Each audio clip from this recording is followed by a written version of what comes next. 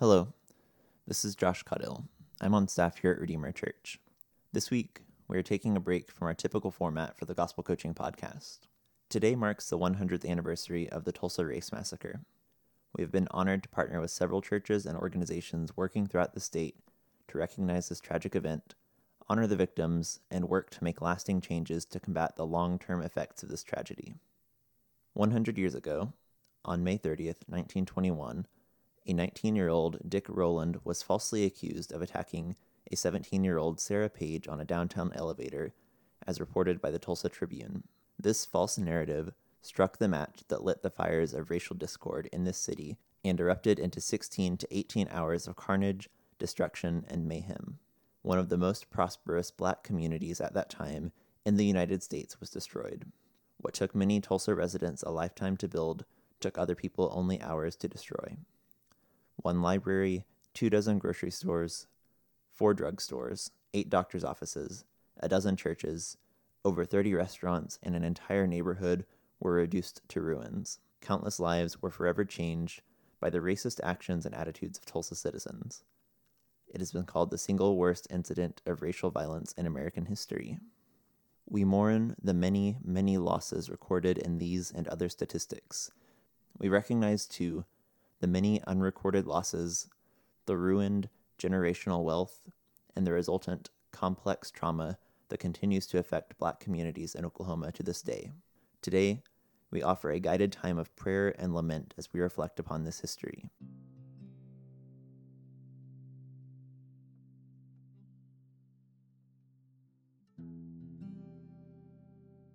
Scripture is filled with moments of lament and grief.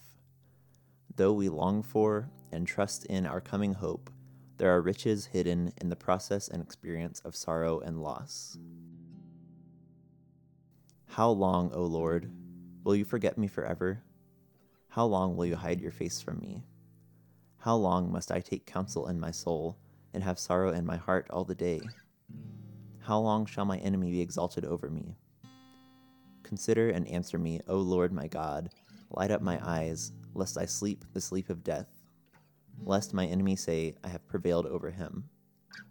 Lest my foes rejoice, because I am shaken. Psalm 13, 1-4. It breaks the heart of God that his children would face harassment, abuse, and injustice. It breaks the heart of God to see his children set themselves apart as superior to others, equally made in his image, and to seek to destroy. As followers of this compassionate God, we must ask for our hearts to be broken too.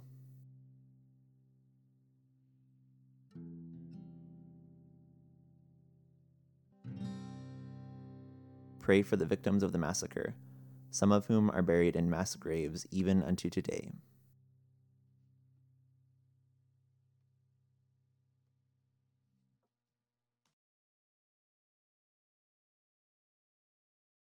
Out of the depths I cry to you, Lord. Lord, hear my voice. Let your ears be attentive to my cry for mercy. Psalm 130, 1-2. God is attentive to the cries of the suffering among his creation. Do we have ears to hear these cries too? Pray against the attitudes of racism that still exist in our world and in our culture today.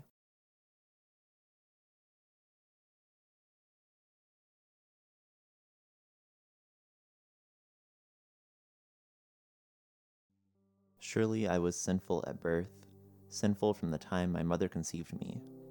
Yet you desired faithfulness even in the womb. You taught me wisdom in that secret place. Psalm 51, 5-6. Too often, the church has been silent in the face of racism, prejudice, and discrimination. Or worse, we have been active participants in this destructive work. The church, Christ's hands and feet in this world, must be held to a higher standard of grace, compassion, and love of neighbor. Pray against the sin of racism that still lives in some of our churches today.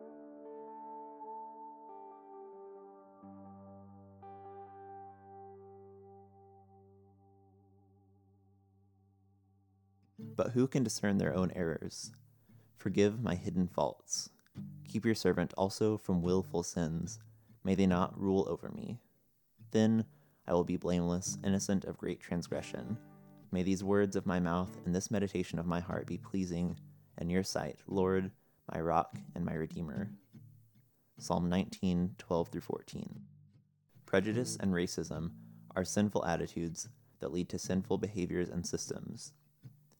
Each individual Christian must humbly pray to the Holy Spirit for these sinful attitudes to be exposed and to be renewed with the attitude of Christ, who humbled himself in obedience to God.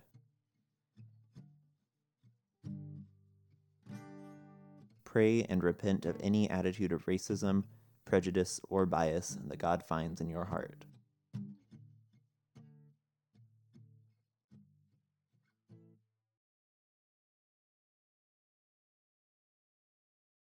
Blessed are those who have regard for the weak. The Lord delivers them in times of trouble. The Lord protects and preserves them. They are counted among the blessed in the land. He does not give them over to the desire of their foes. The Lord sustains them on their sickbed and restores them from their bed of illness. I said, "Have mercy on me, Lord. Heal me, for I have sinned against you." Psalm 41, 1-4. In the book of Genesis, God sees his creation and he calls it good. He sees humankind and calls us very good. Though we are broken and separated from God by our sin, he still longs to be near to us, all of his children, whom he created and called very good. We long to see the image of God in ourselves and others.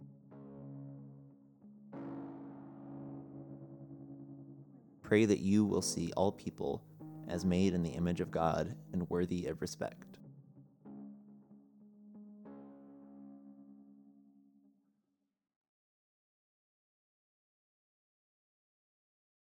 Let him sit alone in silence, for the Lord has laid it on him. Let him bury his face in the dust. There may yet be hope. Let him offer his cheek to one who would strike him, and let him be filled with disgrace, for no one is cast off by the Lord forever. Though he brings grief, he will show compassion. So great is his unfailing love, for he does not willingly bring affliction or grief to anyone. Lamentations 3, 28-33. It is good and right for us to react to injustice with sorrow and with anger.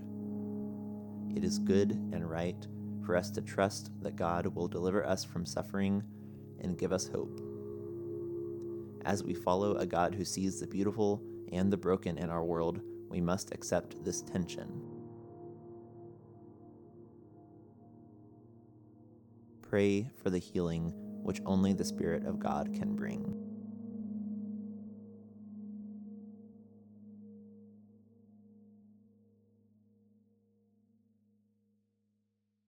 He heals the brokenhearted and binds up their wounds. Psalm 147:3.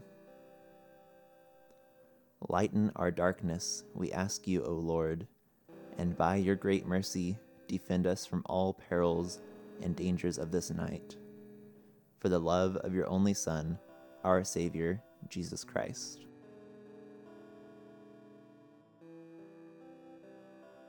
Pray that God would heal the hearts of all people.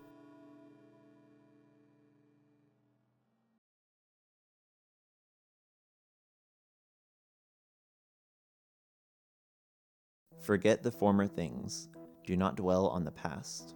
See, I am doing a new thing. Now it springs up. Do you not perceive it? I am making a way in the wilderness and streams in the wasteland. Isaiah 43:18-19. The 1921 Tulsa race massacre reveals how wrong attitudes can result in great destruction. But that spirit of Greenwood would not die. With the indomitable human spirit of resilience, this community literally rebuilt itself bigger and better economically than before.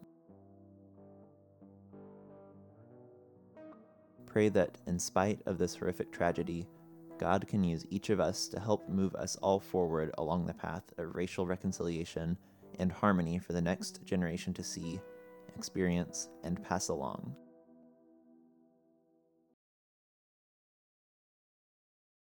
Amen.